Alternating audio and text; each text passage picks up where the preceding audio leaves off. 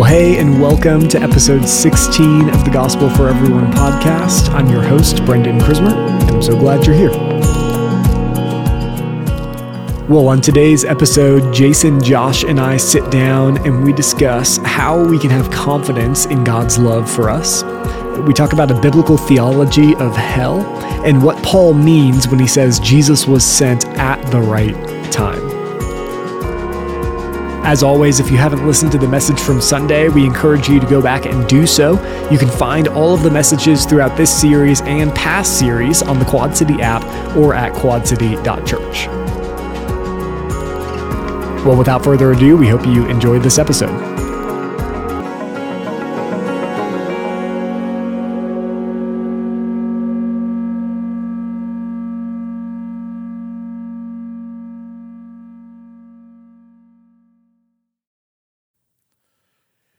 Hey guys, happy Monday. Morning. Good morning. How we doing?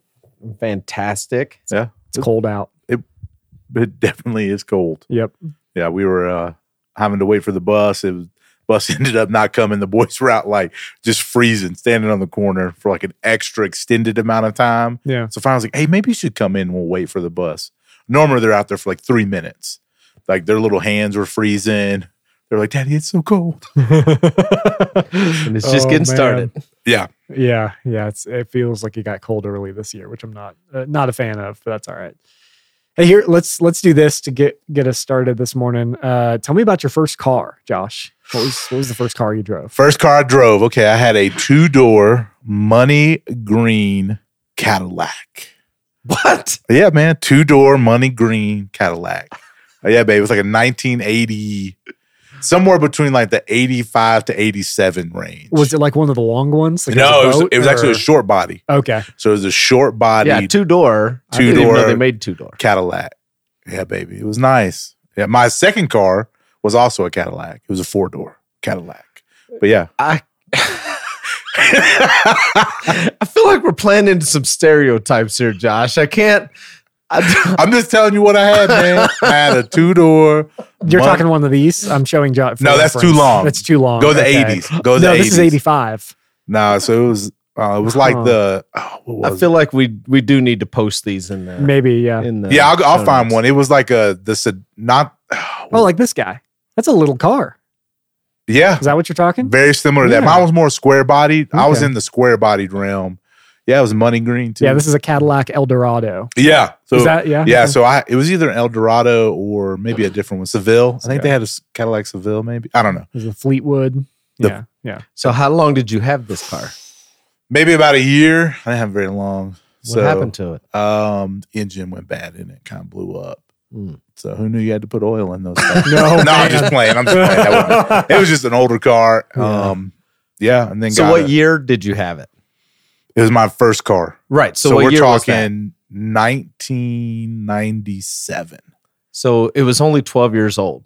Yeah, it may have been a little older than that, but yeah, so it was 97. Yeah. So it was, we got the job done. It was, it worked. That's pretty good. Jason, I've heard a couple of stories about your first car, so I'm excited. I'm excited for this one. Yeah. I didn't own a car in the year 2000s until recently. Yeah. It took me a while to even get into the 2000s. Yeah. Like I was deep in the 2000s before I broke out of the 90s. Yeah. So that's just how we roll, man. All right. So Kentucky in the 80s. So our little town, Harrodsburg, was just 25 minutes from Frankfurt. So think about Frankfurt being the capital, and it's where all the government workers were. And the state car in the 80s, so whatever state job that you had, the state job or state car was an AMC Concorde. Okay. So if you don't know anything about AMC, they're terrible cars. Okay. And so that was a state car in the 80s. And then finally the mid 90s, they just started selling them all off, getting rid of them for nothing. And so there was actually 3 people in my church who had AMCs. Me, my brother, and another girl in our church all bought these cars. You could get one for like $500. So I had a 1980 AMC Concorde. That was my first car, 1980 AMC Concorde. And they were the issue with them is they had a great engine, had a straight 6 engine in them. The problem was it had a plastic valve cover on the top. And so they would always warp and leak oil. And literally, my brother and I took his car. He's 2 years older than me, so he had one first. We took his car, went to the church to play basketball one day, and we're in playing ball in the church, and somebody comes in running from the parking lot who had been driving down the highway, drove in and said, somebody's car's on fire out here. And literally, the oil had dripped out of his onto the manifold, lit the car on fire, and it burned down in the church parking lot.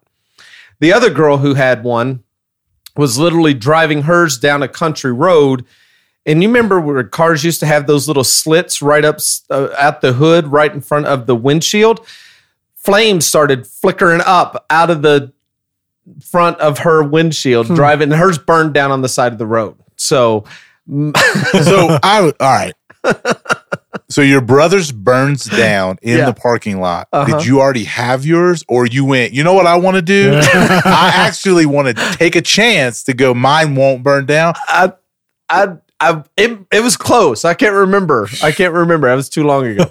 But mine, it was maroon, and literally I would have to, every time I went to a stop sign or stoplight, I'd have to put it in neutral and keep my foot on the gas. it would not idle. If you just hit the brake, it's going to die. So every time I would roll stop, put it in neutral and tap the gas to keep that thing going. Then you rev it up and you drop it in gear and you squeal tires coming out every time. So, that's hilarious. And mine did end up leaking all the oil out. We had a snowstorm, and the way our driveway was, there was a spot where you parked where the back end was higher than the front, and all the oil leaked out under the snow. And so it had leaked. And so I didn't know because there was snow up and it leaked out, went under the snow. And so I went out there and fired the thing up. I had a buddy who had a car, and his wouldn't start, but this old car didn't know not to start. And so it just fired up, and it just, and then all of a sudden, and then it was done. It just locked it up. So yeah, that's pretty good. AMC Concord, baby. So, AMC is no longer in business. No, but what they did do is they revolutionized the same inline 6 engine, put it into the Jeep XJ, the Cherokee, the old models from the late, actually like 86 to 2001, I think is when they were making them with the inline 6. And they ran great for the Jeeps. I've had 2 XJs, and the engines were rock solid. Yeah, the rest of the vehicle fell apart, but the engines, man, those things. I put you just can't put a plastic valve cover on an engine. Like that's just not. It's just not going to work over time. So I've got 2. So my first car was like a late 90s.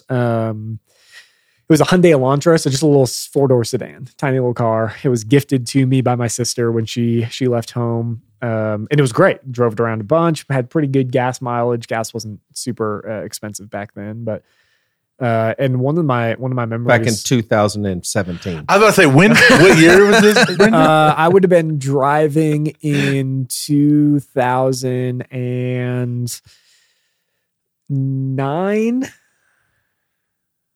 Does that math out? It's probably about right. Yeah. 93? You were born? 93. Yeah, I was born in 93. 16. Late 93. So 15, 16, I would have started driving, got this car. At that point, I was living in the West Valley of Phoenix, out in Surprise. And Surprise is like one of the last towns west before you hit desert. Like you got the White Tank Mountains. There's a road called Bell Road. If you drive down in Phoenix, you've probably been on Bell Road once or twice, spans the entire valley practically. Well, we were like on the west end of Bell Road. And if you take Bell Road even further west from where Surprise is, you go out like literally into the middle of nowhere. It loops around the White Tank Mountains, turns into another road there, and ends up hitting the 10 west on the way to California. But all along there, if you drive out west of town, it's just desert on both sides. So there's a little like retirement village out there now. But before, like literally just desert. So we would take this little 4-door, we meaning me and some of my friends would take this little 4-door Hyundai Elantra. We'd take it out to the desert and we'd just like do donuts and try to jump it and do all sorts of stuff. So I drove this car for like maybe 2.5 years. Did this probably once, twice a month. And it ran great the entire time I had it. Broke some motor mounts. That was okay. But so that was my fond memory from that car. And then I ended up totaling that car actually right after I graduated high school. And the next vehicle that I had, I bought a friend's Jeep Cherokee, 1988 Jeep Cherokee. And this was the car that I had when I moved to Prescott. So I moved to Prescott, had this old Cherokee, and there was this weird thing. We never figured it out, but there was this weird thing that would happen when I would drive it for more than an hour at a time, and I would like stop and get gas. I'd turn it off, get gas, or turn it off and go grab something to eat or whatever. I'd come back out, and if it was still warm, it wouldn't start. It would turn over strong, it wouldn't start. So I'd have to like wait an hour or two as it cooled down, and then I could fire it up. But it was at the same time that I was dating Courtney. So Courtney was living down in Phoenix. I was living in Prescott. So like every weekend I'm driving down to the valley in this real old kind of rickety 1988 Jeep Cherokee, going down the hill, doing the whole thing, speed wobbles. Like those XJs are notorious for getting the speed wobbles. It's terrifying, but I would stop in Anthem. Like I'd stop and go grab food in Anthem. So I'd have to leave it running. So I'd park it in the parking lot, leave it running, go grab food, come back out, get back in and drive the rest of the way to the valley. So there's my, that sounds awesome. My two old car. The Cadillac, it would float when you got at a certain speed. Oh, literally. It was like, you'd hit bumps and you just go up and down, man. You would glide. It only went 8, and the odometer only read 85. It did not go. That was the Cherokee too. Did not go over 85. And you'd hit it and start blinking and flashing at you. You just float up and down. I'll tell you what though, my Cherokee never broke down while I was driving it. The entire time I had it, literally never broke down while I was actually driving the vehicle. Now, if you got out, turned it off, then you were in trouble. But well, it was running. I don't think my AMC Concord ever saw 85. That happened. Yeah. Oh gosh. All right. Well, let's dig into this past Sunday. We were in Romans chapter 5, verses 6 through 11. I just like kicking it off with this. What stood out to you guys out of this past message, Josh? Yeah, 2 things. So first one is, my family was in this weekend, actually. My dad came, visited, hung out with me and the boys. Wait, what? Yeah, he was in town. He'll be like, we went to PV. So they're actually going to stop. I need to meet your dad. They're going to stop by the office. Okay. So I'm going to have them stop by the office. Anyways, nice. Sorry. Corey, it was funny. Corey was like, he was like walking with him and he was looking at him. Corey Heward, one of our pastors in PV. And he was like, oh, my dad kind of introduced himself. And Corey was like, yep, I see that. That's definitely your dad. Like, you guys look alike? Yeah. A lot of like walk the same way. So like me, Silas, and my dad are like, oh yeah, those 3. Small, medium, and large. Those 3 belong together. Yeah, okay. Like, awesome. But anyway, so we're sitting there, right? It's really cool. So it's me, my wife, and my pops. We're sitting there, and Jason's in his, hey, who would you give a heart to? Right? So it was like, your kids. Oh, absolutely, right. Grandkids. So I look over at my pops and he's like, I don't know. Just joking, right? And then you get to the next one, your parents. And I looked at him, I was like, sorry, old man. Right? He was like, golly. So it was like a little moment of like, it was really, really funny. Like really cool, just like us laughing in there. And everybody, I think, chuckled. That's right? So funny. But yeah, it was like, nah, you've had a good run. You've done good. Yeah. So that was a funny part of the sermon, and I was in both 9:30 and 11 in Prescott Valley, and everybody, the spouse one too. Everybody was like, yeah. Josh, tell us about what happened in the 11. Yeah. So around apparently, that time in the message. So that was my second thing that I remembered. So Jason was clicking off through the list. He gets to the evil people, and he gets to, would you get a heart to David Duke, and he goes down all the folks, and he goes Vladimir Putin, and a guy just says, I'd give him a kidney, and I went, what? It was, yeah, man, it was something, and I looked at my wife and was like, huh. And we just, again, because Jason's not in the room, so there's no like pastor stoppage, and nobody like giggled or laughed. Mm-hmm. I think everyone's ultimate was like, oh, he just said that. He did. He said, I'd give Vladimir Putin a kidney. And okay, let's keep going. Let's ride on out to Bill Cosby, right? Oh man. Oh yeah. So those were my 2 moments. The rest of the sermon was great. It was an incredible way. Just the tension of God, that it was planned, that it was for us, that he took our place, all those things that I think we forget sometimes. But yeah, so Yeah. A lot of laughter. We had a good time. We had a good time this weekend, buddy. So for me, there were likewise two things that kind of stood out most to me. Right, our memory verse for this month is in this text. Right, it's Romans 5:8, and for me, one of the things that I think was powerful, and it was kind of the heart of the sermon, was this idea that, again, we don't look to our circumstances to see God's love for us. We look at his actions, which have already been played out, right? And they were played out on the cross. And I just thought that was a good, sobering reminder. And then the end of the message as well for me was powerful. Just right, the idea that we get to boast in Christ and what he's done for us, and then having a moment to be able to respond and do that through worship. Like that's one of those things that we get to do in these moments of worship is boast in the goodness and the grace of God that was shown through his son Jesus. So again, I thought those were both kind of standout moments for me. Jason, what was standout for you? Yeah, the 5:8 is the text, right? That's the whole point of this one. But God demonstrates his own love for us in this: while we were still sinners, Christ died for us. Like, yeah, that whole point about how many conversations that we have where people want to attach the love of God to their circumstances. And I was just actually thinking about that this morning. Imagine if Paul did that. I mean, think about the circumstances that Paul endured of being in prison or being shipwrecked or bitten by a viper or flogged 5 times or stoned or getting pushed out the window and hurled down into a basket because the city officials are after him. I mean, if he looked to his circumstances to figure out whether or not God loved him, he would have never felt like God loved him, but he didn't. And he looked to the cross. And again, I didn't spend any time thinking about this or much time thinking about it. I didn't put it in the message at all, but it is interesting to me in verse 8 where Paul says, but God demonstrates his own love for us in this. In other words, it's not demonstrated. Mm-hmm. It's not a past tense thing. God demonstrates, like this is the thing. It's an ongoing thing that we keep looking to. It wasn't a one-time thing that we look back on that God demonstrated and now he doesn't. No. He demonstrates, like this is the thing that should always be in front of us that we put on display over and over and over again. He uses a present tense verb there to help us to recognize that this is an ongoing reality. This is the demonstration of the love of God is at the cross. And so I just love the fact that it isn't past tense.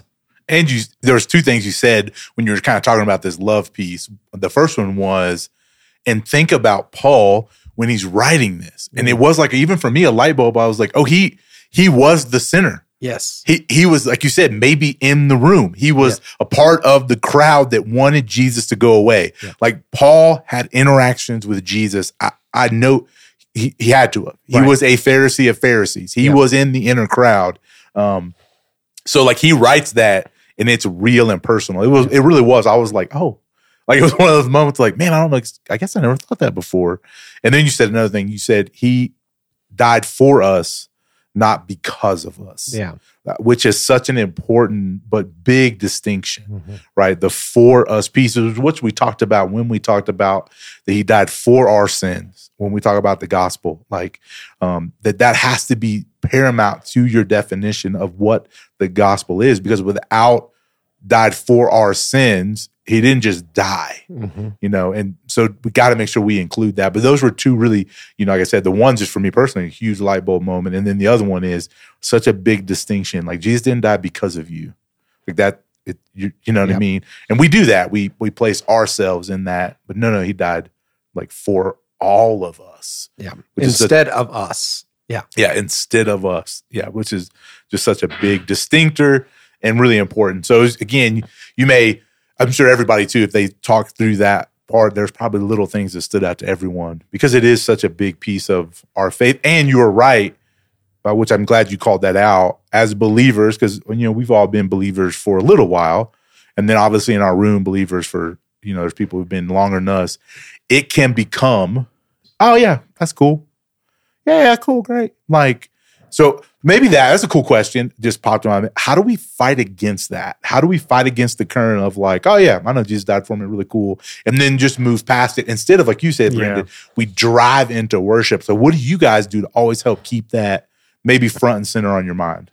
Yeah, that's a good question, and I hit it that a little bit in my communion meditation from this Sunday, actually. So I was in 1 Corinthians 11. It's Paul's most elaborate teaching on communion to the church in Corinth, and it comes via a rebuke, which I think is really interesting, right? Like he starts by saying to the church, like, hey, in these things I have no, let me pull up the text first.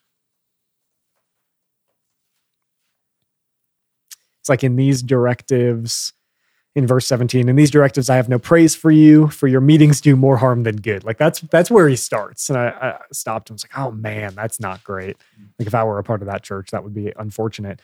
But then he really digs into like reminding them, what is it that we're doing in this time of communion?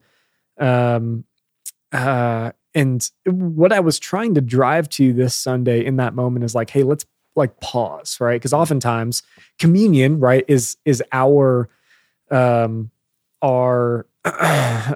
for us weekly reminder of the gospel. If we don't cover, the gospel of Jesus in our text for Sunday, that's why I think it's so important that we do it every week, so that we hit on the grace of Jesus and the way that it plays out in our lives on a weekly basis. And we do that by remembering him through communion, right? So, and the thing that I loved about this text was verse 26, for whenever you eat the bread and drink the cup, you proclaim the Lord's death until he comes. And what I wanted to do is take a pause in that, right? Because what we're doing is we're proclaiming the gospel when we take communion. And for us, we do this weekly. Right. And it's this great opportunity to, rather than just like taking the cup and as soon as I'm done praying, I say amen, half the room takes communion and we move on with our day. It's like, hey, let's sit in that for a minute. Like let's actually sit and do what Paul's asking the church to do, which is examine yourself, right? It gives us an opportunity to actually ask the Holy Spirit to convict us, for us to repent, to confess the ways we've sinned against God. And then we get to sit in this moment of, hey, he's forgiven me. Like he's forgiven me, and now I can be grateful in remembering that. So again, for me, communion's a great picture of how we pause. And even in that, we can get stuck into a ritual, right? Yeah. It can become repetitive, and I think it can lose some of its weight. But anytime we can sit back in that moment and try and just remember how good his grace actually is through all of this by taking a pause, I think that's really important. Yeah, awesome. That's a great way. Jason, what about you? How do you keep it front and center? Well, I was just going to start where Brendan ended. Like, I think in and of ourselves, anytime we're doing something on an ongoing basis, it does have the potential to become habitual, and we do forget. But I think what Paul does in this text is what we have to do, is we have to be reminded. Like, so much of our faith journey is just about remembering. It is about being reminded of the truth over and over and over and over again. And what he says here, he says, look, we know just the right time while we're still powerless, Christ died for the ungodly. And that's the part we go, yeah, I know that. Okay, great. But he emphasizes it. Like, do you really understand how amazing that moment is? Very rarely we would die for a good person. Very rarely we would die for a righteous person. You aren't in either of those categories. You were a sinner, and he died for you. And it's like, so it takes, for me, it takes texts like this for me to be reminded, oh yeah, like Jesus did something that nobody else would do. I would never do what he did. And to put myself, I guess it comes back to just seeing myself in the reality that I am a sinner and Christ died for me. Like, I didn't deserve it. I didn't earn it. And so I guess it takes just being in texts like this, seeing this over and over, having the scriptures put me in my place. That Jesus is up here and I'm way down here, and yet he took my place. So I need these reminders on an ongoing basis to really appreciate it. It's really good. Yep. Yeah, that is good. There's one question that popped up from this Sunday's message based on a comment that you made, Jason, in the midst of it that I want us to tackle here. Just give a couple of minutes to. So here it is. The question is, hey, Jason said we aren't saved from the devil or from hell. We are saved from God's wrath. Like that was the comment you made. And the question's really here. I know we aren't saved from the devil, but God gives us the strength to go through whatever the evil one tries to present to us. But I thought our salvation saved us from hell and ensures us a place in heaven. Is this not true? Yeah, that is a great question, and I really appreciate Diana, I think, is who sent this through. Yep. Thanks, Diana. That is a really great question, and it's a really good opportunity to do some clarifying here. So let's back up and let's start with our text, just so everybody knows where my thought came from on that issue. So in verse 9 of chapter 5, it says this: "Since we have now been justified by his blood, how much more shall we be saved from God's wrath through him?" And so I just asked the question out loud in the room, what are we saved from? And it says in this text, we are saved from God's wrath. And so then I said, hey, we need to do a little bit of a tweak in our theology. Let's just make sure that we understand this, that we are not saved from Satan, or we are not saved from hell. According to this text, what we are saved from is from God's wrath. Now, I think what I hear Diana asking is, wait, does that mean hell is still an option for me? And the answer to that is no. If you're justified, you're saved from God's wrath. What I meant when I said we're not saved from hell is it is that hell is not like a, how do I put this? Hell is not like something that's pursuing us that God is protecting us from. Okay? So think of it that way. Hell is not something that we are destined to in and of ourselves, that's where we're going to end up, and God is saving us from that. Okay? So think of it that way. Instead, the way we have to begin thinking about hell is actually the instrument of God's wrath. It is the thing that God uses to pour out his wrath. So let me give you a text to kind of help you understand what I mean by that. So go to Revelation chapter 14. So Revelation chapter 14 gives us a little bit of clarity around this. And then, so you guys too here with me in the room haven't heard this. So make sure that I'm being clear here so you can ask your questions and push back on me. Yeah. So in Revelation chapter 14, it's this moment of judgment against those who take the mark of the beast. But there's some reality here that's told to us about the wrath of God. Okay, so here's what it says. If anyone worships the beast, this is 14 verse 9. If anyone worships the beast and its image and receives the mark on their forehead or on their hand, they too will drink the wine of God's fury, which has been poured out full strength into the cup of his wrath. So these people are going to experience the wrath of God in its full fury. And here's what that looks like. So the wrath of God is going to be poured out, and this is what it looks like.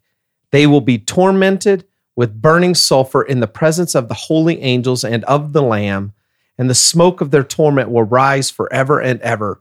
There will be no rest, day or night, for those who worship the beast and its image, or for anyone who receives the mark of its name. So when the wrath of God is poured out, and the instrument of God's wrath is hell, is this image that we call hell. Sometimes it's called the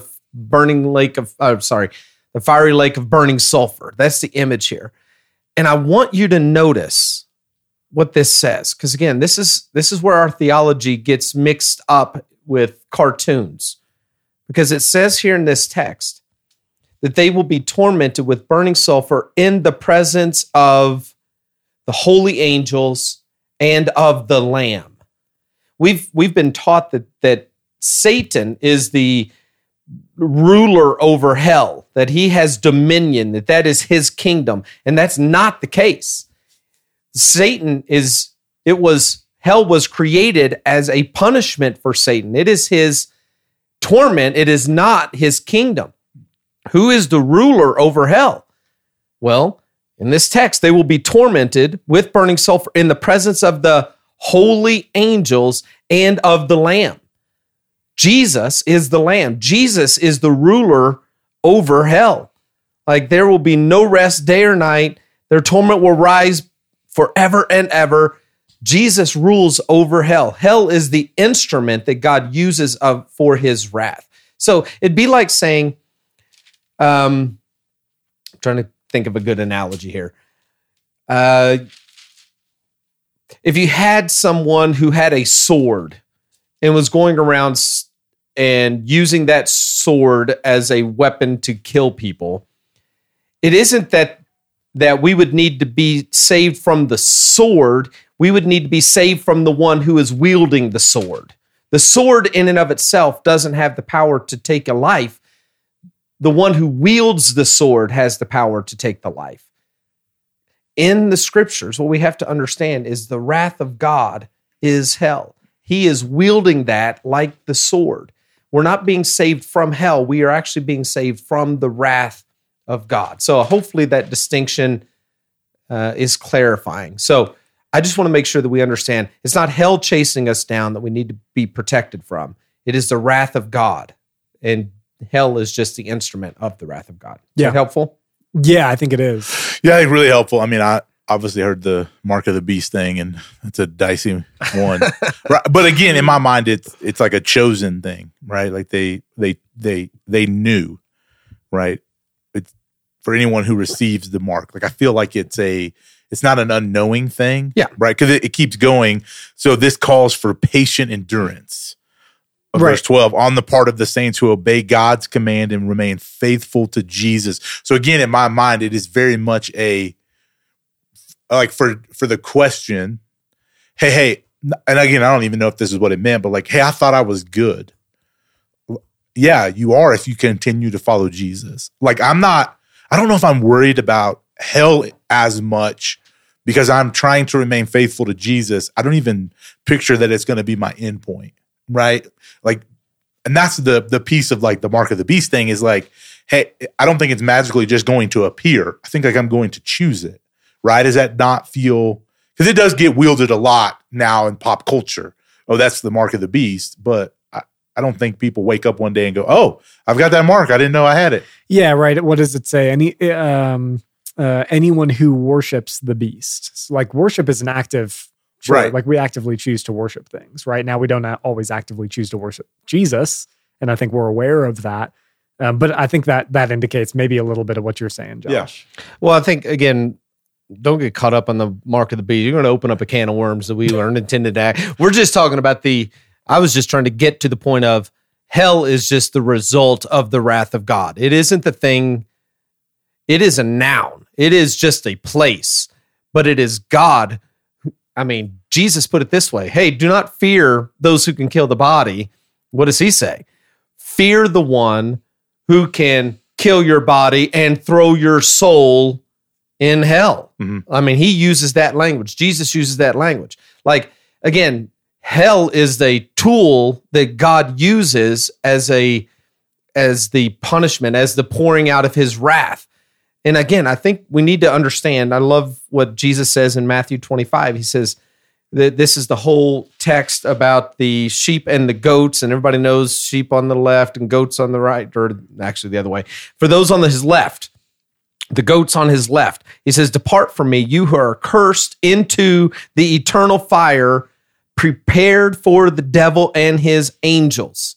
Like, that's what hell was created for. It is not Satan's domain. It is Satan's punishment. It's not his kingdom. It is the consequence of his rebellion. God created this place called hell, and he prepared it for the devil and his angels.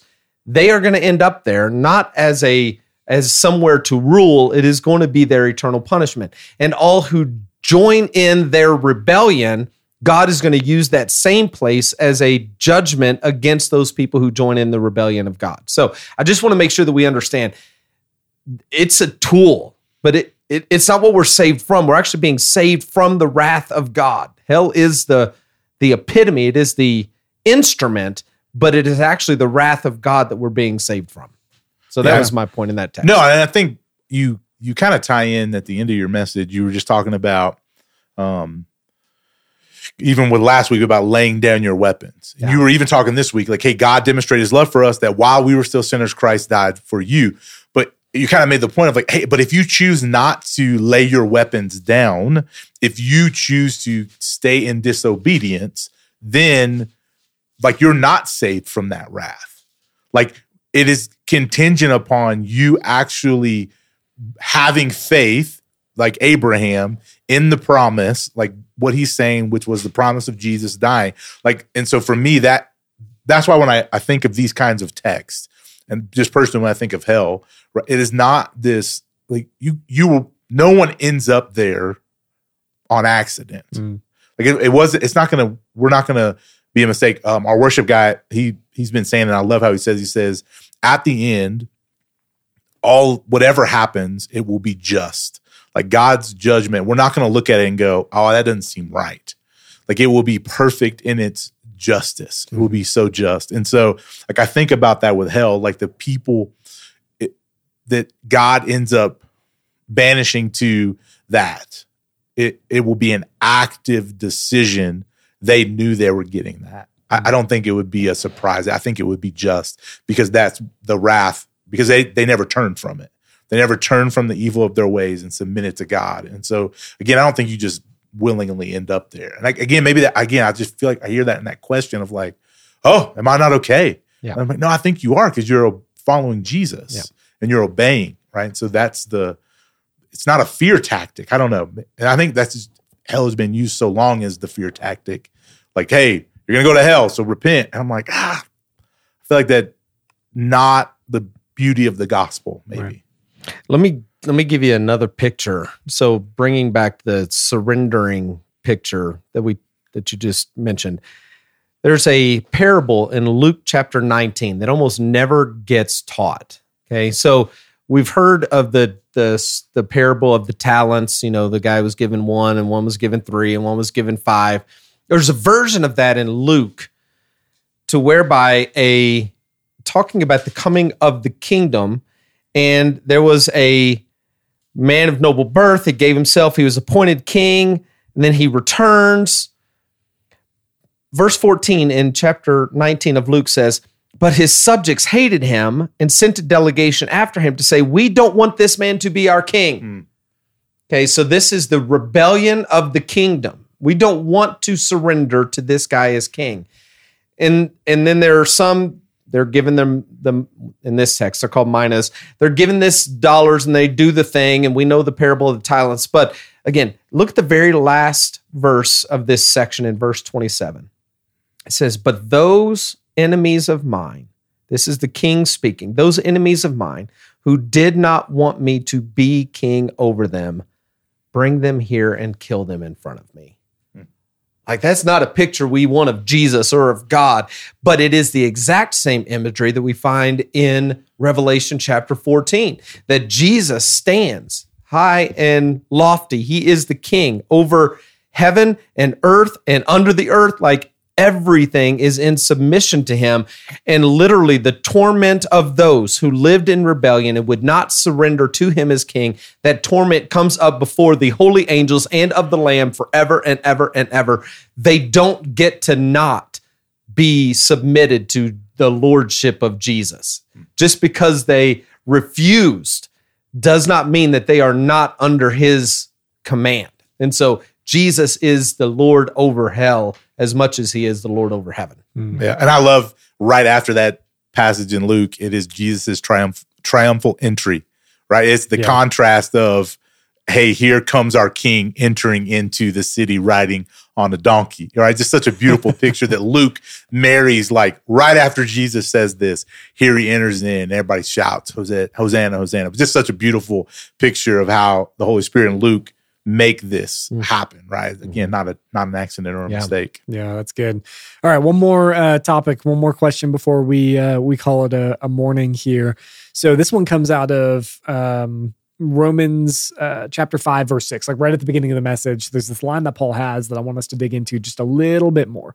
Here's what Romans 5:6 says. It says, you see, at just the right time, when we were still powerless, Christ died for the ungodly. And the question is this, and you kind of alluded to maybe having some thoughts on this, but not having enough time to cover them on Sunday. What does Paul mean by at just the right time?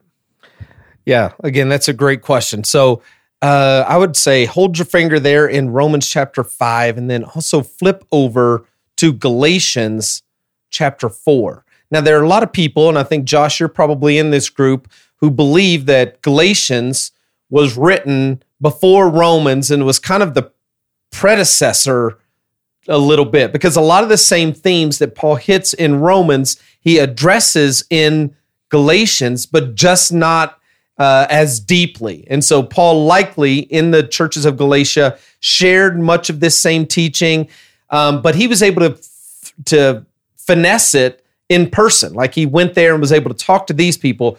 He takes those same ideas in the book of Romans and has to write it all out.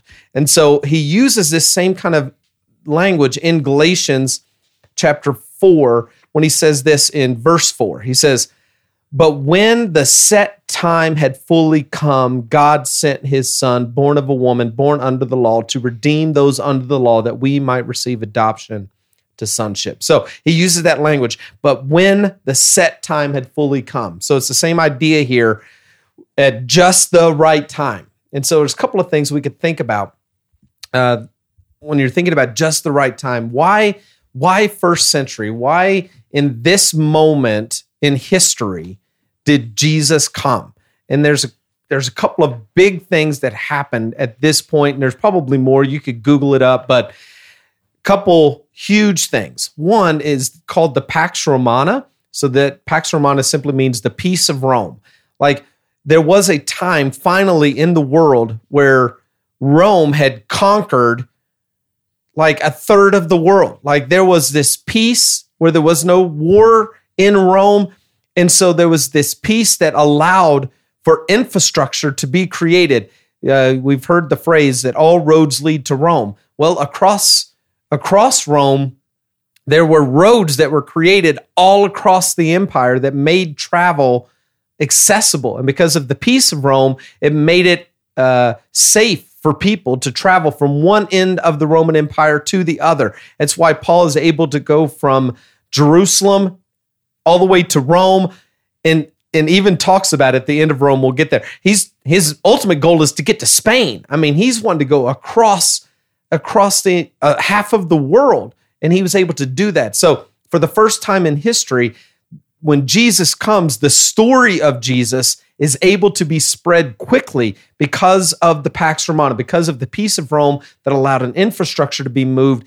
Jesus, the story of Jesus is able to travel quickly all the way across the empire, and that good news is able to spread quickly so that by the time you get to just a couple hundred years later, all of the Roman Empire is declared to be a Christian empire. So that's a big piece of this, that there was a time that made sense. It was set on the calendar, and God put a bunch of things in place to send his son at just the right time so that the message of Jesus could spread across the world quickly. That's really good. Yeah, that's a great, concise answer. All right, guys, anything else from this past Sunday that we want to cover before we sign off? No, I would just say, hey, I know we made the announcement about a couple of weeks. We're going to be chatting about baptism, and we're going to be in Romans 6. So if you're kind of looking ahead, and so if you're listening to the podcast, likely you're pretty bought in. And man, always our goal is we want to be sharing that message of the gospel with other people. So if you have someone who may be on the fence about faith, about baptism, about taking that step of faith, man, I would say, man, encourage them to come.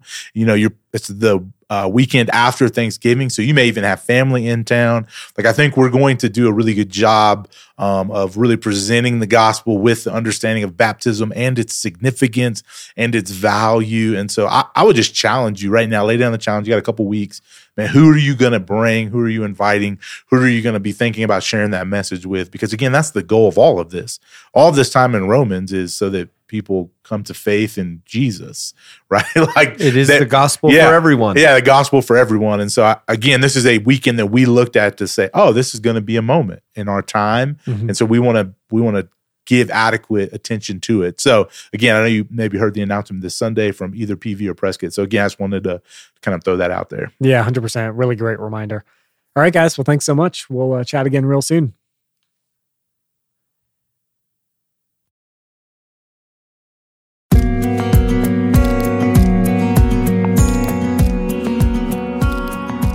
Well, all right. That's a wrap on episode 16 of the Gospel for Everyone podcast. We hope you enjoyed this episode.